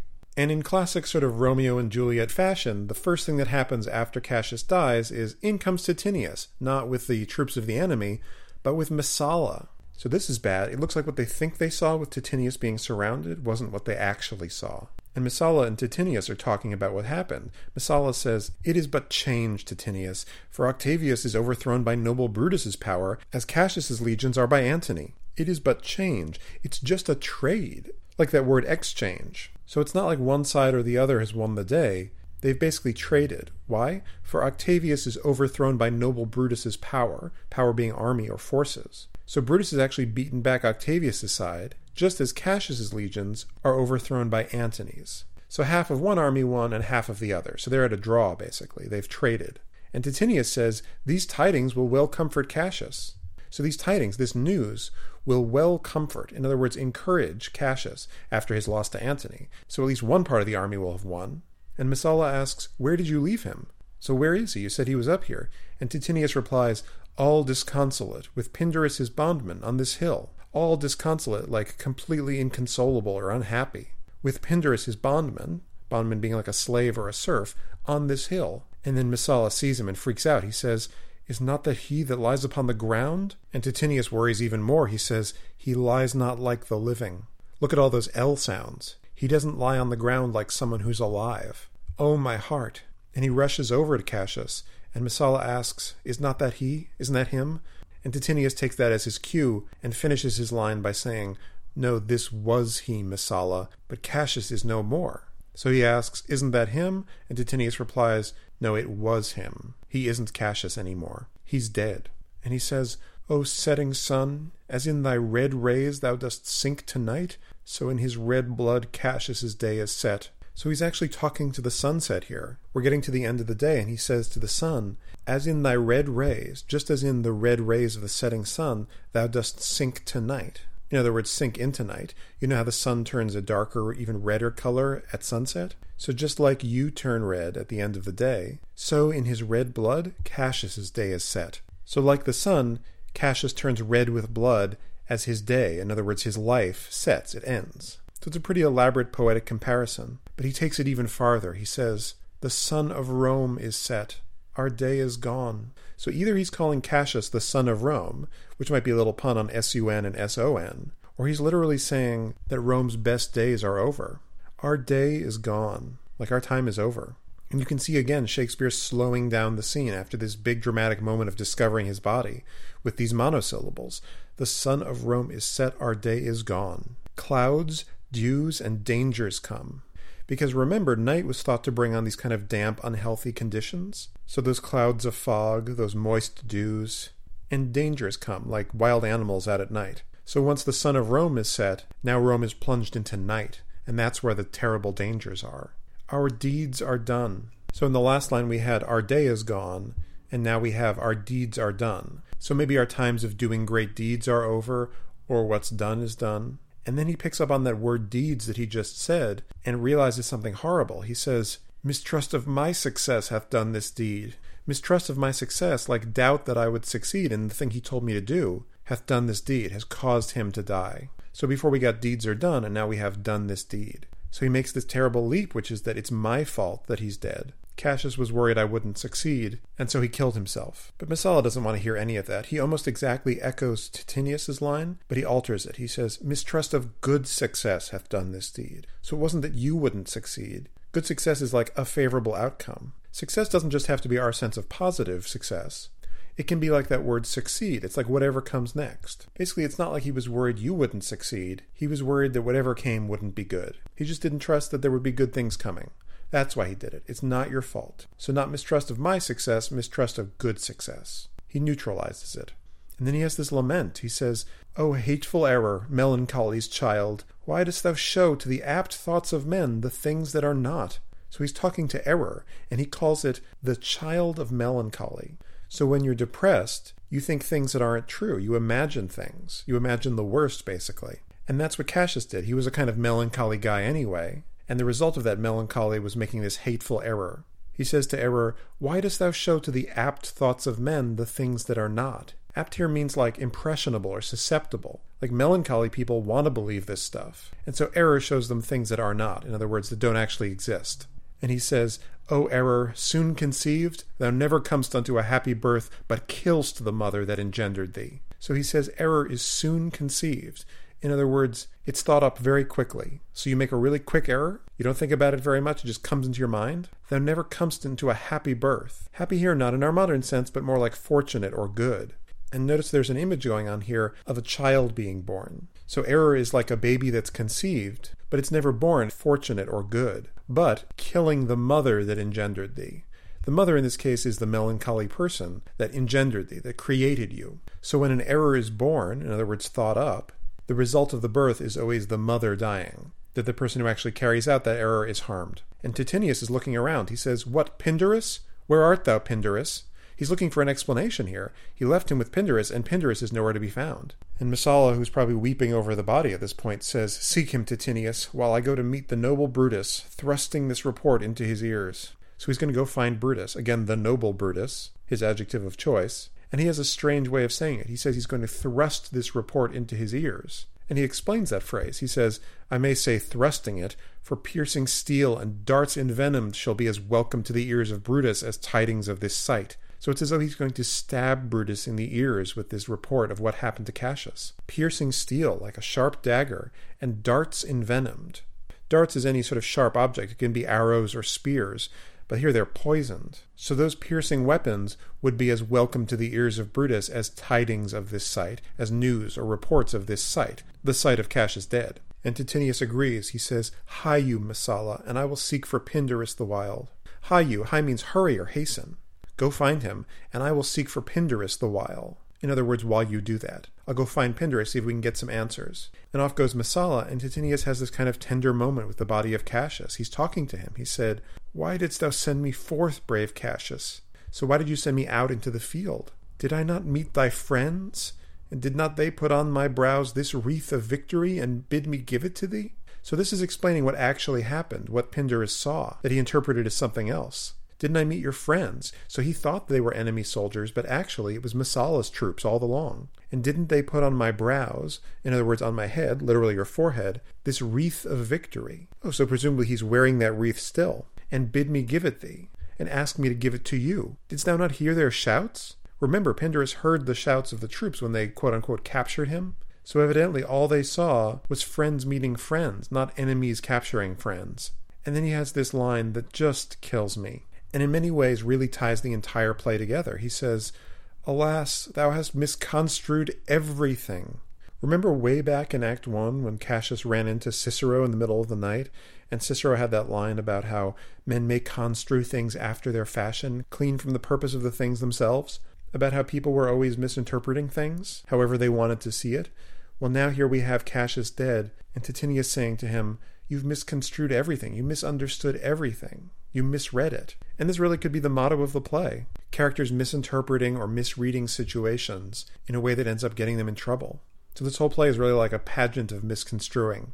And then he says, "But hold thee, take this garland on thy brow." So hold on a second, wait. I am going to give you this wreath, this garland, that they asked me to give you. So he puts it on his head. He says, "Thy Brutus bid me give it thee, and I will do his bidding." So Brutus asked me to give it to you, and I will do his bidding. I'll do what he asked. So Brutus specifically requested that he give him the wreath of victory. So finally, even though it's too late, he gives it over. And then suddenly it becomes clear why Titinius is doing this. He says, "Brutus, come apace, and see how I regarded Caius Cassius." Come apace means come quickly, come soon. See how I regarded Caius Cassius. See how much I respected him. See how much esteem I held him in. Well, how is he going to demonstrate how much he respected him? He says, "By your leave, gods, this is a Roman's part." By your leave, by your permission, O gods, this is a Roman's part. This is the act of a Roman, or even this is the role of a Roman in a situation like this. This is the part a Roman should play. And you won't be surprised to hear that that part is suicide. He says, "Come Cassius's sword, and find Titinius's heart." So he picks up Cassius's bloody sword, and he stabs himself in the heart with it. And it's another one of these Romeo and Juliet situations. Just as someone kills themselves, in comes the people that could save them. In comes Brutus and his crew. And Brutus says, where, Messala, doth his body lie?" So evidently Messala's just told him about Cassius, and he needs to see the body. Remember, this is one of his best friends in the world. And Messala says, "Lo, yonder, and Titinius mourning it." Lo means something like behold, like look over there. There's Titinius mourning his body. But Brutus notices something strange. He says, "Titinius's face is upward." That's weird. He's facing up. That's not what you do when you're mourning someone. And then one of his men notices, "He is slain." Oh no, Titinius is dead too. Do you see who says that though? It's Cato. Not Father Cato. Father Cato is dead. Cato the Younger, who must have been Portia's brother and Brutus's brother-in-law, notices this. So he's on the team too. And seeing everyone killing themselves, Brutus has this incredible moment. He says, "O Julius Caesar, thou art mighty yet." It's an incredible statement. He's saying, Julius Caesar, you're still mighty. You're still strong. And obviously Julius Caesar, the man, is dead. But Julius Caesar, the idea, is immortal. It still has the power to kill them. He says, "Thy spirit walks abroad and turns our swords in our own proper entrails." Thy spirit, your ghost, walks abroad like everywhere, at large, freely across the land. And it turns our swords in our own proper entrails. Own proper is like our very own, and entrails are guts. So it's as though the ghost is making us stab ourselves. And Cato notices and says, "Brave Titinius, look where he have not crowned dead Cassius." Look where he have not, short for look whether he have not, is an expression like, would you look at that? Or, well, if he hasn't. Like, see that he's crowned dead Cassius with that wreath they gave him. It's a kind of sweet moment. And Brutus says, "Are yet 2 Romans living such as these?" So are there 2 Romans still left alive who are as great as these 2 were? He says, "The last of all the Romans, fare thee well." That's a really cool title, "The Last of All the Romans." He can really sense that something fundamental about Rome is going away today. He says, "Goodbye, fare thee well." It is impossible that ever Rome should breed thy fellow. So Rome is never again going to produce thy fellow, someone who's equal to you. He seems to be talking pretty directly to Cassius at this point. And he turns to the others and says, "Friends, I owe more tears to this dead man than you shall see me pay. I'm going to cry for you in the future, but I couldn't possibly cry enough." And there's that sort of financial image of owing tears and not being able to pay them. He says, "I shall find time, Cassius. I shall find time. So I'll find the time to actually cry for you sometime in the future." I like that cool repetition of "I shall find time, I shall find time." Unfortunately for him, he probably won't find time. And because, the circumstances are pretty urgent here, he says, "Come therefore, and to Thasos send his body." That's an island nearby to Philippi. But why is he sending the body to an island? He says, "His funerals shall not be in our camp, lest it discomfort us." Oh man, even when Brutus is being sweet, he's creepy. He's always thinking of appearances. "His funerals shall not be in our camp." We're not going to have the dead body of one of our generals brought back to our camp. This has to be done in secret. So we're going to take it to this island and do it there, lest it discomfort us. Discomfort like discourage or dishearten. I don't want the army to feel bad about our chances. Because remember, Cassius lost, but Brutus won, so they still have a chance here. And he's saying it would look bad if we did this funeral here. We can't afford to have the army discouraged. And he turns to his men and says, "Lucilius, come, and come, young Cato. Let us to the field." So they're going back to the battlefield now. They have to get rid of this body, but they have to keep fighting. "Labio and Flavius, set our battles on." Oh, Labio, that's not a good name at all. So these are 2 new guys, and this Flavius is probably not the same Flavius, the tribune from the beginning of the play. This is probably a different guy. But evidently they're sort of sub-commanders of Brutus's army. He says, "Set our battles on." Set our battles on here means advance or move our armies forward. Battles are battalions or fighting forces. So we're going to try another advance. He says, "'Tis 3 o'clock, and Romans, yet ere night we shall try fortune in a second fight." So it's only 3 o'clock, yet ere night. Still, before night falls, we shall try fortune. We'll test our luck or test our chances in a second fight. So evidently, after Antony and Brutus won, there's a little bit of a dying down. They sort of retreat to their camps. But now they're going to try again. They're going to fight again. In real history, this actually happened the second day. So they fought, there was a little bit of a stalemate, they went back to their camps to regroup, and then the next day they fought again. But here Shakespeare packs it into one day, because it's not very dramatic to go back to your camps and sleep for a few hours. And notice again that scene 3 ends with a rhyming couplet, which is Shakespeare's sort of indicator that something is coming to an end here. It's a great kind of tag to mark the end of the scene. End of scene 3, beginning of scene 4. And this is actually a very difficult transition to manage, because notice that the people who exit at the end of scene 3 are almost exactly the same people who enter at the beginning of scene 4. It's Brutus and all his guys, which seems to indicate that there's a little room there if you want to do kind of big fight scene stuff to do that. Because what happens is we've just had a big skip of time. Brutus left the last scene saying, we're going to go into battle, we're going to try a second fight now. But when scene 4 starts, things are not going wonderfully. We're back in the middle of battle, and it seems like the battle is not going Brutus's way. Because what does he say? "Yet, countrymen, oh yet hold up your heads." Yet means still. And when he says hold up your heads, he's saying stay proud, don't give up. Because if you were to drop your heads, that would mean you gave up. So he's saying, keep your head up, everyone, still, which implies even though we're losing. And with that, Brutus, who's just re-entered here, runs off with a few of his guys. And the guys left behind are Cato and Lucilius. Cato, remember, being Brutus's brother-in-law. So Brutus just said, hold up your heads. And Cato's answer to that is, what bastard doth not? Not just bastard like jerk in our modern sense, but bastard meaning like not really his father's son, like someone who has no pride in his family and his country. So the only person who wouldn't hold up their heads in a situation like this is someone who isn't really his father's son. And he cries out to the other men, "Who will go with me? I will proclaim my name about the field." This is going back to that bastardy thing again. He's going to tell everyone on that field who he is, who his father was, how proud he is to be a Roman. He says, "I am the son of Marcus Cato, ho." And this is a big deal because Marcus Cato, a great Roman statesman who was really famous for his unflappable moral fiber. This is someone you'd be proud to be the son of. And that ho at the end is hey everybody, I'm the son of the great Marcus Cato, a foe to tyrants and my country's friend. This is a very neat poetic line. It's a true antithesis. He's a foe to tyrants, he's a friend to his country. And you have foe at the beginning of the line and friend at the end. So Shakespeare could have written a foe to tyrants and a friend to my country, but it's much more elegant this way. So he's saying he'll oppose all tyrants because he's a friend to his own country of Rome. And he repeats, "I am the son of Marcus Cato, ho." And then in come Antony's troops and there's a fight. All you fight choreographers, here's your big moment. And as that's happening, Lucilius has a really interesting idea. He says, "And I am Brutus, Marcus Brutus I." This is a kind of I am Spartacus moment. He's trying to take the rap for Brutus so that he can get away. He says, "Brutus, my country's friend." You see him repeating the structure that Cato just used? My country's friend. He says, "Know me for Brutus." Know me for know me to be Brutus. Know me as Brutus. And just as he's yelling that out, Cato loses his sword fight and is killed.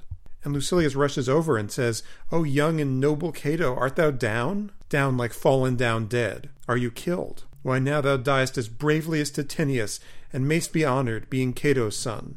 Remember, Titinius just killed himself when he saw Cassius, and to them that's a very brave death. And he's saying that Cato may be honored, being the son of Cato. And the guy on Antony's side who just killed Cato says, "Yield, or thou diest." So he's telling Lucilius, yield, in other words, surrender, or I'm going to kill you. And Lucilius jumps right into the verse line and says, "Only I yield to die." Like the only thing I surrender to is dying. I'm not going to surrender to you. It's a really nice witty comeback to that yield or thou diest. He says, "Only I yield to die." It recasts it. And he says, "There is so much that thou wilt kill me straight."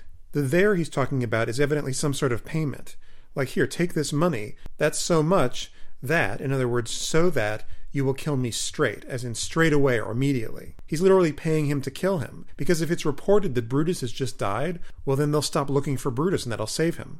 Lucilius says, "Kill Brutus and be honored in his death." In other words, get honor for yourself by killing Brutus. But the other soldier says, "We must not. A noble prisoner." He's not going to kill Brutus. He's going to take him prisoner. Remember, they want him taken back to Rome as a trophy. And in comes Antony, victorious Antony. And one of his soldiers who's there says, "Room, ho." As in, make room, make way for Antony. Hey, tell Antony Brutus is ta'en. Ta'en meaning captured. And notice, they don't know this isn't Brutus. They don't necessarily know what Brutus looks like. They're just foot soldiers. This is more misconstruing. This is more misinterpreting. They saw this guy, they think he's the wrong guy. So you have misinterpretation all the way to the end. And the other soldier, the one who captured Lucilius, says, "I'll tell the news." Here comes the general. So here he is now, "I'll deliver the news. I captured him after all." He says, "Brutus is ta'en. Brutus is ta'en, my lord." Ta'en again meaning captured. "We got him." And Antony has this great response. Where is he? Because he knows this isn't Brutus. They've met. It's kind of a good laugh line actually on stage, considering how dire this all is. And Lucilius snaps back, "Safe, Antony. Brutus is safe enough." Like, where is he? He's safe. "I dare assure thee that no enemy shall ever take alive the noble Brutus." So no one's ever going to capture him alive. And again, the noble Brutus. It should be his first name, noble Brutus. "The gods defend him from so great a shame."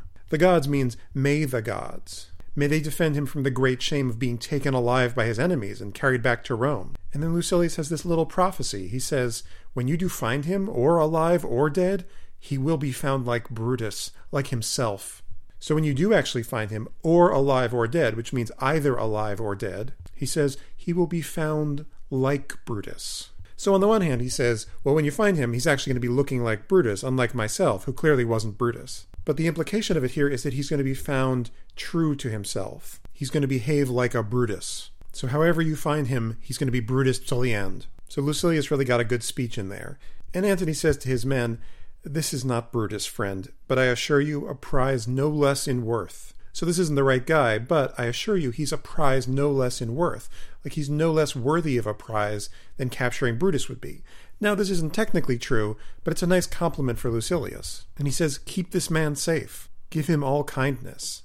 So he really wants this prisoner to be treated well. Remember, this is a civil war, so they're going to have to put things back together at the end of all this. He says, I had rather have such men my friends than enemies. And this is a nice kind of hearkening back to what Cato was saying earlier in the scene about enemies and friends. He wants to keep him safe and give him kindness because he wants men like Lucilius as his friends, not as his enemies. He's not going to kill him just for the sake of killing him. And he has an order. He says, go on and see where Brutus be alive or dead, and bring us word unto Octavius's tent how everything is chanced.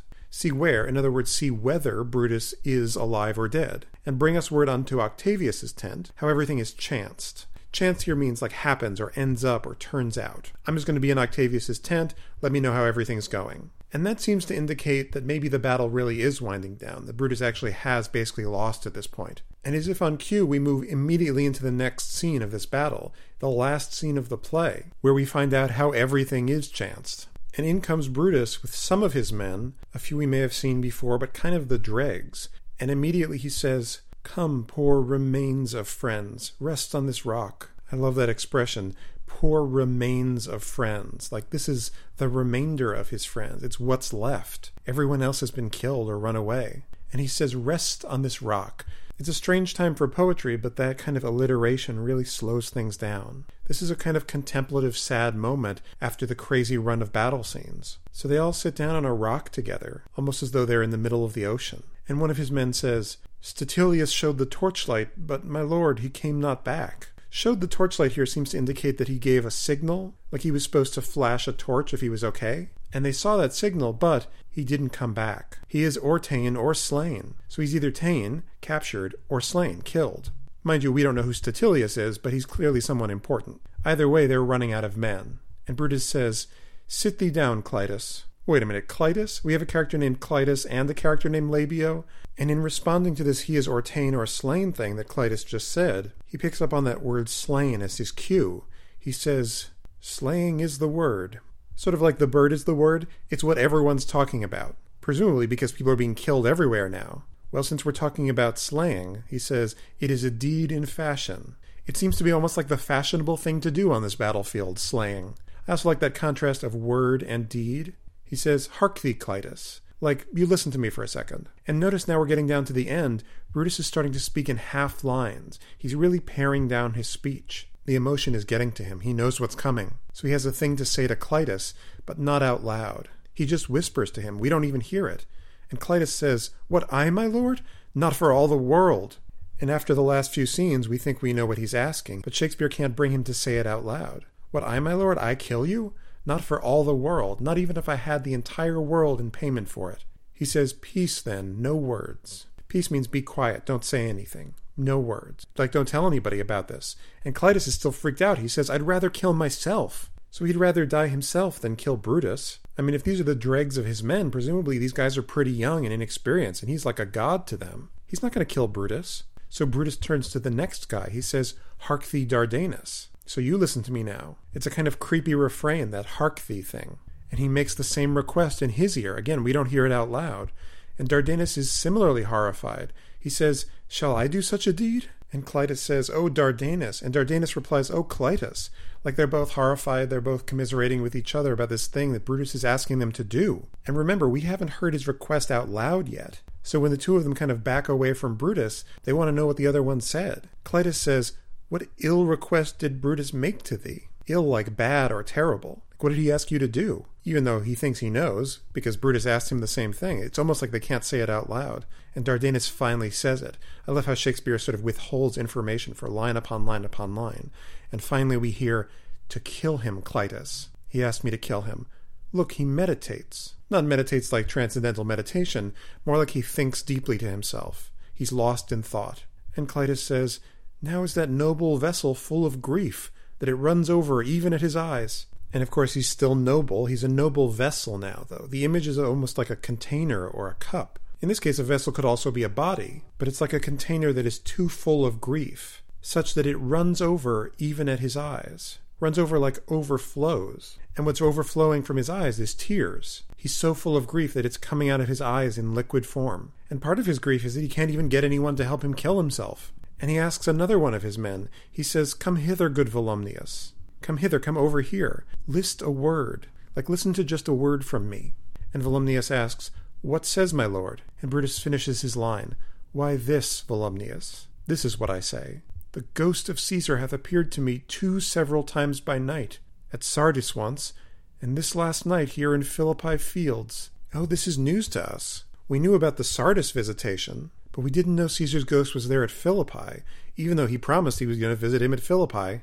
That was definitely a sort of Jacob Marley moment. "I'm going to see you at Philippi." "Yep, I bet you are." So this is a visitation we didn't actually get to see. We just saw the Sardis one. So he's appeared to me 2 several times. Several meaning like different or separate times. And what conclusion does he draw from that? He says, "I know my hour is come." And what is his hour? It's his time to die. But Volumnius won't hear it. He interrupts him. He says, "Not so, my lord." Like, that isn't true. But Brutus responds right back, "Nay, I am sure it is, Volumnius. I'm sure it is so. It's my time." And then he has this beautiful little rumination. He says, "Thou seest the world, Volumnius, how it goes." That's just incredibly simple. In fact, if you look at Brutus's language throughout this scene, it's incredibly pared down and simple. Not a lot of polysyllabic words, not a lot of ornate kind of Latinate words, just really simple, good Anglo-Saxon vocabulary. You see the world, how it goes. This is just how things go. And I actually love in moments of extreme stress, Shakespeare will have characters go one of 2 ways, and sometimes both ways, which is either their language becomes incredibly elaborate, like more elaborate than it's ever been, or it becomes incredibly simple, like simpler than it's ever been. And then Brutus has an image. "Our enemies have beat us to the pit." Beat us to the pit means driven us to the edge of a pit, almost like the kind of trap you'd use to catch a wild animal, like an elephant. So they've driven us to the precipice of this trap. I mean, the other thing about the word pit is it's very reminiscent of grave. So we're really on the edge of the grave here. He says, "It is more worthy to leap in ourselves than tarry till they push us." It's more worthy to leap in ourselves, to jump into the pit, than it is to tarry, in other words, wait or delay until they push us in. And notice what he's concerned about. He's concerned about worthiness, about nobility. Not it's smarter to leap in ourselves than wait until they push us. It's worthier. Again, the idea of how he's seen is so important to Brutus, that he be seen as a worthy person. So that's his justification for killing himself now. He says, "Good Volumnius, thou knowst that we 2 went to school together." This is a sort of classic, as you know, Jim, form of writing, where you're trying to tell something to the audience, but you have one character say it to another character, who clearly also knows it. Obviously, Volumnius knows they went to school together. Why does that matter? "Even for that our love of old, I prithee, hold thou my sword hilts whilst I run on it." Even for that, what's the that? Our love of old. In other words, our love from a long time ago, our long-standing love. "I prithee, I ask you, or even I beg you, hold my sword hilts," remember the handle, "while I run on it." It turns out it's actually hard to kill yourself with your own sword. So just like Cassius had a servant hold the sword while he ran on it, Brutus is going to do the same thing. And Volumnius responds, "That's not an office for a friend, my lord." Because Brutus just appealed to their long-standing friendship, but he says that isn't an office, in other words, a job or a role, for a friend. I mean, at least Cassius asked a slave to do it, someone who had to do it. And there's some real commotion going on because Clytus yells out, "Fly, fly, my lord, there is no tarrying here." Fly like flee or run away. There's no tarrying here. There's no delaying or waiting here. We're all going to get killed. The battle's getting closer and closer to them. He's about to be captured. But Brutus isn't listening. He has other business. He says, "Farewell to you, and you, Volumnius." This is also very reminiscent of that kind of handshaking he likes to do so much. Remember when he shook the hands of the conspirators at his house in the middle of the night? This is a really formal farewell. He goes to each of them and says goodbye. And there's this funny little moment. He says, "Strato, thou hast been all this while asleep. Farewell to thee too, Strato." Evidently Strato came in and was exhausted from fighting all day and just fell asleep. But it's a kind of sweet moment. Again, though, he hasn't found anyone to kill him yet. He's just saying goodbye. But he gives a little speech here. He says, "Countrymen, my heart doth joy that yet in all my life I found no man but he was true to me. My heart doth joy, my heart finds joy, that yet in all my life, still in my whole life, I found no man but he was true to me." So that phrase, "but he was true," means something like, who wasn't true. In other words, I found no man in my entire life who was disloyal or dishonorable to me. Are we sure about that? It's a very sweet sentiment. I just don't know if it's true. It seems like a lot of Brutus telling himself things he wants to believe. And notice again this stripped-down style. These two lines are all monosyllables. My heart doth joy that yet in all my life I found no man, but he was true to me. It slows the scene way down. This is a guy really cognizant of his coming death. And he says, I shall have glory by this losing day, more than Octavius and Mark Antony by this vile conquest shall attain unto. This is a really strange sentiment. He says he's going to have more glory from this day on which he lost than Octavius and Mark Antony are going to attain glory from their conquest. And notice he calls it a vile conquest, like an awful victory. And why is it awful? Well, it probably spells the end of the Republic. He's not wrong about this. The Republic's not going to last that much longer after this battle. And attain unto means achieve. So it's a kind of oxymoron. He's going to get more glory from losing than they gain from winning. Which again, nice sentiment, but kind of reads like sour grapes. This is more misconstruing for him. He's choosing to interpret it the way that makes him feel the most worthy and honorable. And with the enemy approaching, he says, So fare you well at once, for Brutus's tongue hath almost ended his life's history. Fare you well at once. It's time to say goodbye right now. For Brutus's tongue hath almost ended, in other words, finished telling, his life's history. It's a beautiful image, as though his tongue was reciting his entire life's history, that life itself comes through speech, and his is almost done telling. He says, Night hangs upon mine eyes. This is really beautiful. Night, as in sleep, as in the sleep of death. It hangs upon mine eyes. And remember, this is a guy who's had real trouble sleeping for most of this play. At the beginning, he had trouble sleeping because he was worried about whether he should assassinate Caesar. More recently, it's because he's been haunted by Caesar's ghost. But now you have this beautiful image of him realizing he's about to go into the final sleep. Also, it's almost nighttime in the battle. He says, My bones would rest that have but labored to attain this hour.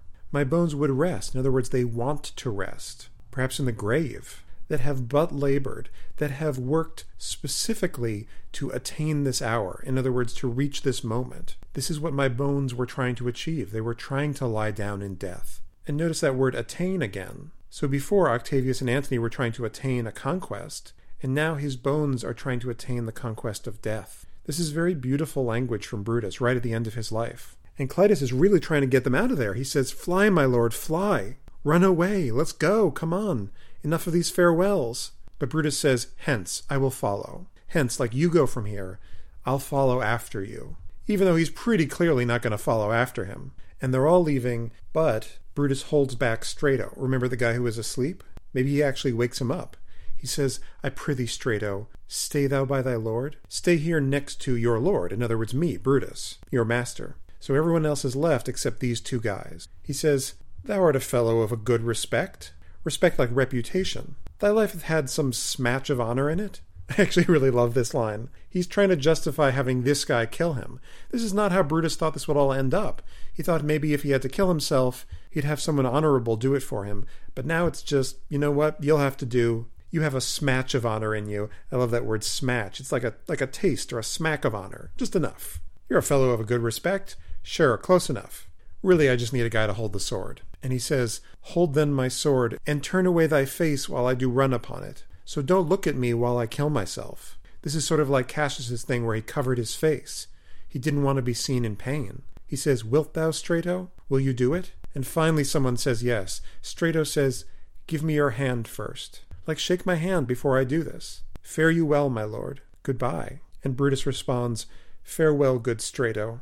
So this is his last goodbye, his last handshake. And with that, just like Cassius before him, he runs onto the sword and is killed. And just like Cassius, he has last words as he's dying. And just like Cassius, it's addressed to the same person. He says, Caesar, now be still. This is what he's wanted the whole time. Be still, like be silent. Stop haunting us and go to your rest. Nope, that's not going to happen. Caesar's immortal now, and you made him that way. He just wants this ghost to shut up. But unfortunately, Caesar's ghost is going to be the dominant force in Roman politics long after him. He says, I killed not thee with half so good a will. Half so good a will, like half as much eagerness or desire. So I didn't kill you with even half as much eagerness as I killed myself just now. Which in some ways is technically true. Remember, he saw Caesar's killing as a necessary evil. He really liked the guy in many ways. He's much more proud to kill himself than he was to kill Caesar. And with that, Brutus dies. And notice he also has a rhyming couplet right at the end of his life. It's a nice marker not only of the end of a scene, but of the end of a human life, and in this case, the most consequential life in this play. And again, just as he dies, in comes Antony's army. So it's Antony and Octavius, and also Brutus's men who have been captured. Remember Messala and Lucilius and all those guys. And they come in, and Octavius asks Messala, "What man is that?" Presumably he's asking about Strato. And Messala responds, "My master's man." Man here like manservant. So he's Brutus's servant. And he asks him, "Strato, where is thy master?" And Strato responds, "Free from the bondage you are in, Messala." Bondage meaning servitude or slavery. So where is he? He's free from the slavery you're in, because you were captured. The conquerors can but make a fire of him, for Brutus only overcame himself, and no man else hath honor by his death. The conquerors, the people who won this battle, can but make a fire of him. Interesting, all they can do is light him on fire. They can't do anything else. Remember, a pyre was how they did funerals for important Romans. You can't bring him back to Rome as a prisoner, you can't humiliate him. All you can do is light him on fire and go home. For Brutus only overcame himself. You could almost switch the order of Brutus and only. Like Brutus alone, only Brutus, and no one else, overcame himself. Overcame like conquered or defeated. The only person who could defeat Brutus was Brutus. And you know, that's actually a great motto for the play. Brutus just kept defeating himself, and no man else hath honor by his death. No one's going to gain the honor of killing him, except for Brutus. All the honor of killing Brutus now belongs to Brutus. And Lucilius is proud. He says, "So Brutus should be found." I thank thee, Brutus, that thou hast proved Lucilius' saying true. Remember in the last scene that he said when Brutus is found, he will be found like Brutus, like himself? Well, that's the saying he's talking about. So Brutus should be found. Brutus should be found this way, dead at his own hand. And he actually thanks Brutus for proving his saying true. He was actually maybe sort of worried that Brutus wasn't going to live up to it. And Octavius says, "All that served Brutus, I will entertain them." Not like he's going to juggle for them. It means he's going to hire them or employ them. Anyone who worked for Brutus, you work for me now. And he turns to Strato and says, "Fellow, wilt thou bestow thy time with me?" Bestow means like spend or devote. Will you spend your time with me? Will you work for me? And Strato says, "Aye, if Messala will prefer me to you." "Yes, I will, if Messala here will prefer me, will recommend me to you." And Octavius says, "Do so, good Messala. Please recommend him to me." But Messala has kind of a weird question before he gives that recommendation. He says, "How died my master, Strato? How did Brutus die?" And Strato says, "I held the sword and he did run on it." And that's enough for Messala. He says, "Octavius, then take him to follow thee, that did the latest service to my master. Take him on as a follower, hire him. This guy that did the latest service, latest as in last or final, can't do anyone any service after killing them, to my master, to Brutus." So he recommends him specifically because he helped Brutus do that act. And Antony has one final speech. He says, "This was the noblest Roman of them all." And obviously this is a famous line, but it's interesting that he chooses that word noble again. I think on one hand, Antony definitely respects Brutus, but on the other hand, it's very important at this kind of fragile time, right after a civil war, to kind of toe this party line, that he really was a noble guy, especially if he wants all of Brutus's soldiers on his side now. Was Brutus actually the noblest Roman? Well, he talked about it a lot. I don't know. What do you think? And then he's explaining why he thought that Brutus was so noble. He says, "All the conspirators, save only he, did that they did in envy of great Caesar." So all the other conspirators, save, except for only him, did that they did, in other words, did what they did, in envy of great Caesar. And this could be envy in our modern sense of jealousy, or in the older sense of malice. So either they were jealous of him, or they were genuinely malicious toward Caesar. So what he's saying is that Brutus was the only one who didn't actually hate Caesar, or want anything from him. Well, maybe. I mean, Brutus sure talked a lot about his noble motives. He only, in a general, honest thought, and common good to all, made one of them. So he only him, in a general, honest thought. Honest here more like honorable. And the general here is like universal or public. So he had a thought of public honor, of doing something honorable for the public. And common good to all. Common good like good for everyone. Good for the public. Made one of them. Made one means joined up with. Became one of them, you might say. So this is a really interesting theory, and it really backs up how Brutus had been talking about his plot. It's in some ways a recapitulation of Brutus's funeral speech. "I only did this for the good of Rome." He's backing up that official line. Because Brutus is no longer a danger to him. Brutus is dead. So he did what he did. He joined in that conspiracy because he had the greater good of Rome in mind. And he says, "His life was gentle, and the elements so mixed in him that nature might stand up and say to all the world, this was a man." His life was gentle. Gentle can also mean noble. that important word. And the elements, these are the four elements whose balance was supposed to govern all of human temperament. Well, they're so mixed in him. In other words, they're so balanced in him. Because whenever anything was wrong with someone, it was because their elements were out of balance. But he's saying they were in perfect balance in Brutus. That nature might stand up and say to all the world, this was a man. Like nature itself could announce to the entire world that this is what a man is supposed to be. I mean, this is really high praise. Again, it's hard to tell how sincere Antony is. I mean, I think he respected Brutus, definitely. But I think he's also saying this in part for political reasons. Remember, he needs all of Brutus's men, many of whom are still alive and still Roman, back on his side for the future. He's trying to heal things here. This is all about appearance, again, about PR. And that would be a great way to end the play, except Octavius wants to have the last word. He says, according to his virtue, let us use him with all respect and rights of burial. So according to his virtue, which you just laid out, because he's virtuous, let us use him, in other words, treat him with all respect and rights of burial. Let's bury him like someone as important as he was. They're going to give him a full, honorable funeral. He's not going to be treated like the enemy. Again, it's important for his men to see them being good. And he says, within my tent his bones tonight shall lie, most like a soldier, ordered honorably. So inside my tent, and Octavius is an important guy. We're not just going to throw him out of here. And more to the point, not like Cassius, we're not going to take him to some island out of the way.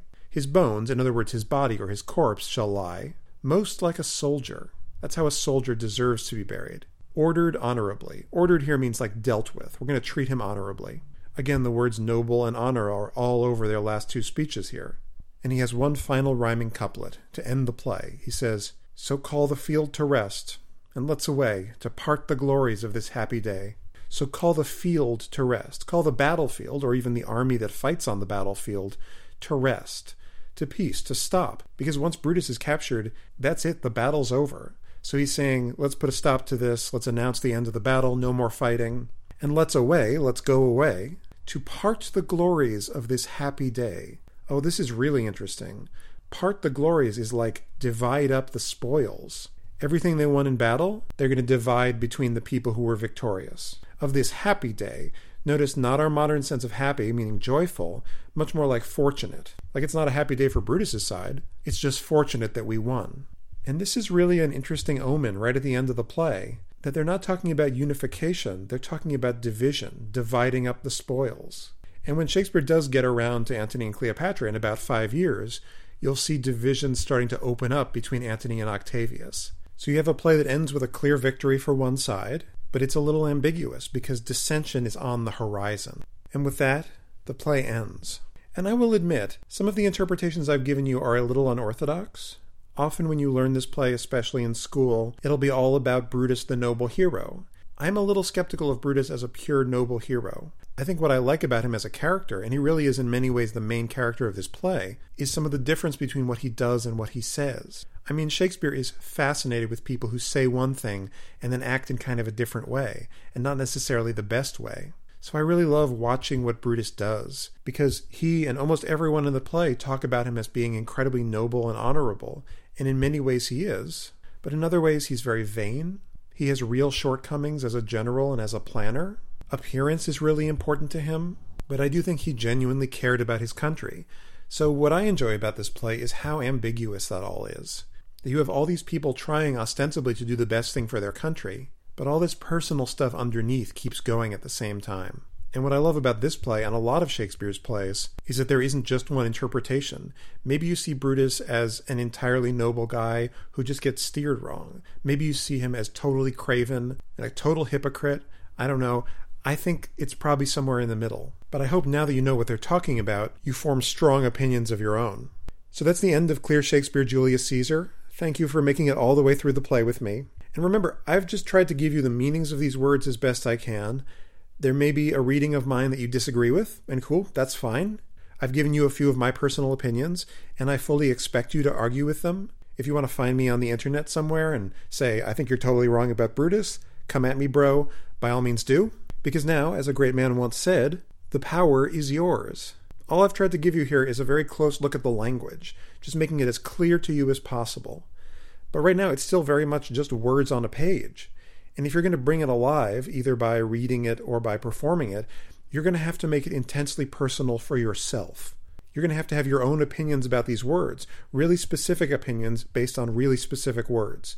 Again, being general is the enemy. And that's just reading. It goes double if you're working to produce the play, because you have to decide how you personally, as an actor, would say these words in these particular moments. Hey, look, if you want to reshuffle the scenes, or cut characters out, or just cast women, or just cast men, or set it in Bavaria, I don't know, do it. Go with God. But you have to promise me one thing, that everything they say has to be deeply rooted in this language. No big long swaths of meaningless recitation, no explaining on stage, ugh, that's the worst. Make these words profoundly yours, and then just say them as though they were the only words you could say at that moment. This podcast has been all about what these people are saying and how they're saying it, but that's only a starting point. That's just the what's and the how's. Go digging for the whys, those hidden motivations that are living underneath the language. You got to find a way to speak these words that sounds like you are saying them. So find your own weird reading, your personal interpretation, because anything that's grounded both in the text and in you, in your soul, can never be wrong. It's going to feel real and true. Now, anything that's general and vague, anything that's based on someone else's idea of 400 years of tradition, well, look, that's going to be DOA. It's going to be dead and fake and a waste of everyone's time. That's why people think this is boring, because it doesn't feel like it belongs to them. Whoever you are, if you're a teenage kid somewhere in West Philadelphia, if you're a retired machinist in Texas, if you're a professor in India, if you're an actor in South Africa, whoever you are, this stuff can belong to you. But you have to meet its opinion with your opinion. Because all literature is basically a chemical reaction. You know, the author puts out words into the world, but the reaction is only complete when a reader or an audience reads or hears those words. Great works are really only great when the reader sees a moment or a word and says, oh my God, I recognize that feeling in myself. Otherwise, why bother? My hope is that this Clear Shakespeare podcast has helped to clear away some of the barriers to reading Shakespeare's plays in the same way that you would any other book or play. And I realize that might not be possible. It's a long time since 1599. But you can't say I didn't try. I really appreciate you listening all the way with me. I'll make one last appeal. Creating and recording and editing and hosting these podcasts takes a ton of time and some money, so I'd really appreciate any money you could kick in to make this possible. Go to clearshakespeare.com/support. There's at least 2 ways you can contribute. I appreciate it from the bottom of my heart. I would love to keep making these. Thank you so much for listening. Bye.